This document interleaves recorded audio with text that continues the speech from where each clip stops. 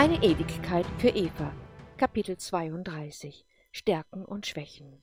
Was bisher geschah. Eva findet Alan MacArthur im Gefängnis auf Ceylon. Sie bittet Farah, ihn mitnehmen zu dürfen, und Farah willigt erstaunlicherweise ein. Dann beginnt die Reise. Alan ist in einer sehr schlechten Verfassung, und Eva kann auch nicht direkt nach Hause fliegen. Sie muss vorher noch nach Rita.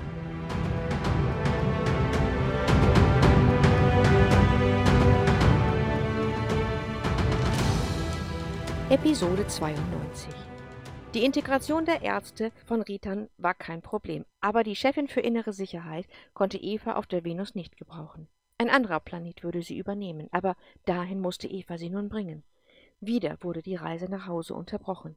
Der Stabschef kam Eva gerade recht. Sie hatte den Posten schon einmal besetzt gehabt, aber die Mitarbeiterin wollte nach einigen Jahren zu ihrer Familie nach Mikaba ziehen. Seither war die Position unbesetzt. Der Stabschef J. Tyrus war noch jung und entsprechend unerfahren, aber die Venus war ein ruhiger Planet. Er würde Zeit haben, sich einzuarbeiten. Der junge Major, der Sohn der Lenkerin, schien Eva auch ein Kandidat für Schwierigkeiten zu sein.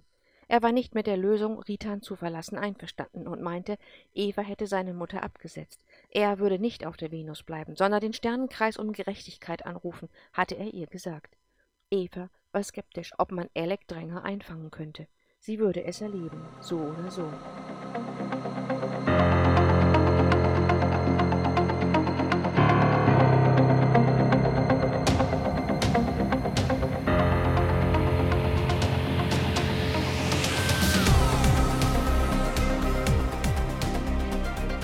Die Reise dauerte nun schon mehr als 2 Wochen. Alan war inzwischen genesen, und so würde Endre ihn in keinem schlechten Zustand sehen. Das war gut.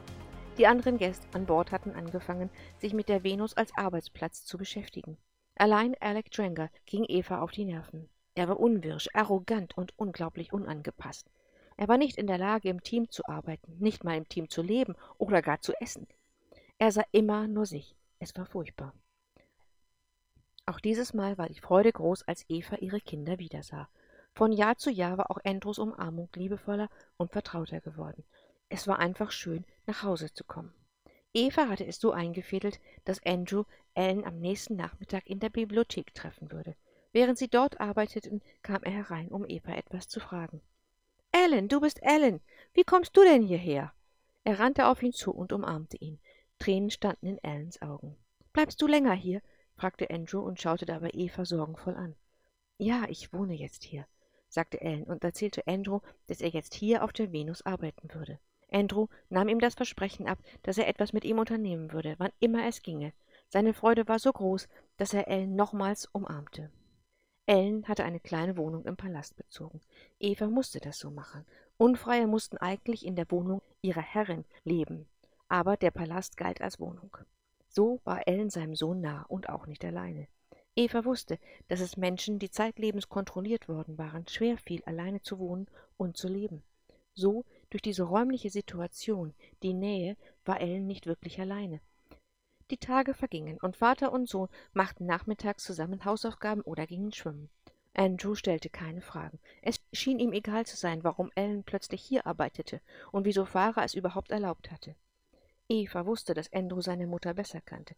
Sie wusste, dass er sich darüber im Klaren war, dass alles im Leben von Farah einen Preis hatte, aber solange er nicht danach fragte, sagte Eva nichts. Nach dem Abendessen ging Andrew oft noch einmal zu Alan. Meistens spielten sie dann Schach.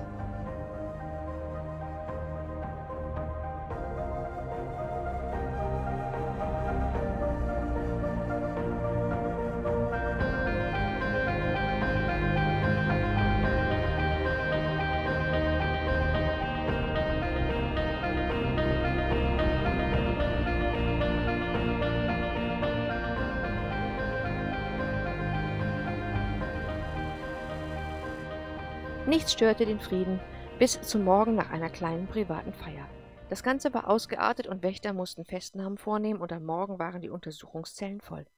Margarete kam mit einem Stoß voller Akten im Arm zu Eva. Wir sollten über 2, 3 dieser Kandidaten sprechen. Sie setzte sich. Eva schaute kurz in die Akten. In der Regel waren es unbehelligte Bürger, die eben einmal über die Stränge geschlagen waren. Der Alkohol war in Strömen geflossen und so hatten sie angefangen, das Restaurant, in dem sie gefeiert hatten, auseinanderzunehmen. Mit der Strafe des Wiederaufbaus war es bei den meisten getan. Merkwürdigerweise waren aber auch ein paar andere Gestalten unter den Gästen. Es waren bekannte Vorbestrafte mit Drogendelikten. Eva krauste die Stirn. Was hatten die da zu tun? Dann schlug sie eine Akte weiter und traute ihren Augen nicht. Alec Dranger war unter den Gefangenen. Wie kam er dorthin? Margarete hatte zu diesem Zeitpunkt auch noch keine Idee, was der Sohn der ehemaligen Lenkerin von Ritan mit diesen Menschen zu tun hatte, aber sie würde es herausfinden. Eva und Margarete machten sich ins Gefängnis auf. Die Zellen der Untersuchungshaft waren in einer Reihe. Auf der einen Seite war der Gang, auf der Rückseite in der Wand verborgen ein weiterer Flur. So konnte man beobachten, was geschah, wie sich jeder Einzelne verhielt. Eva und Margarete sahen Alec auf der anderen Seite auf einer Pritsche sitzen. Er zitterte. »Das ist ein Junkie«, sagte Margarete flapsig, und Eva musste ihr wohl recht geben. Was, wenn dort an dem Abend im großen Stil Drogen verkauft werden sollten? Gefälligkeiten jeder Art stehen hoch im Kurs, und die Süchtigen sind zu allem bereit. Eva erinnerte sich an Warren O'Neill. Damals, vor einer schier unendlich langen Zeit, hatte Gordon ihr erklärt, warum Drogen überhaupt konsumiert wurden. Jetzt war es immer noch so. Die Gesetze hatten sich geändert, aber die Menschen nicht. Die Probleme, die sie hatten, schienen sich auch nicht geändert zu haben. Wie konnte das sein? Waren Menschen wirklich so labil? Es war einfach nicht möglich, die Drogen einzudämmen. Margaretes Worte rissen sie aus ihren Gedanken. Die Feier der anderen war als Tarnung perfekt. Die paar Personen mehr fielen gar nicht auf. Bloß blöd, dass das alles hochging. Unser Klient hier vorne sieht aus, als hätte er seinen Deal nicht mehr tätigen können. Alec war, seit er auf der Venus lebte, gemäß seinem Dienstrang in die Armee eingegliedert worden. Wenigstens hatte man es versucht. Es hatte sich aber schnell gezeigt, dass er weder Befehle empfangen konnte, noch konnte er selber Menschen führen. Er war jedoch von seinen Fähigkeiten mehr als überzeugt. Die Probleme sah er ausschließlich bei den anderen. Niemand mochte ihn. Etliche Beschwerden sammelten sich auf Magdalenas Schreibtisch, und sowohl sie als auch Eva waren von ihm extrem genervt. Eva veranlasste, dass Alec vom Untersuchungsgefängnis ins Krankenhaus gebracht wurde. Man entkleidete ihn fast vollständig und fesselte ihn an ein Bett. Auch wenn es sich so anfühlte, so galt das Anbinden eher dem Schutz des Patienten während des Entzuges, nicht aus dem Bett zu fallen, als dem Festsetzen der Person. Eva kam in sein Zimmer. Er starrte sie erschrocken an. »Wenn Sie nicht so arrogant gewesen wären, wäre ich jetzt auf Ihrer Seite. Aber so empfinde ich nur Verachtung.« Sie drehte sich um und ging. Sie gab die Anweisung, dass nicht in den Entzug eingegriffen werden durfte. Er sollte das Vollbild durchleben.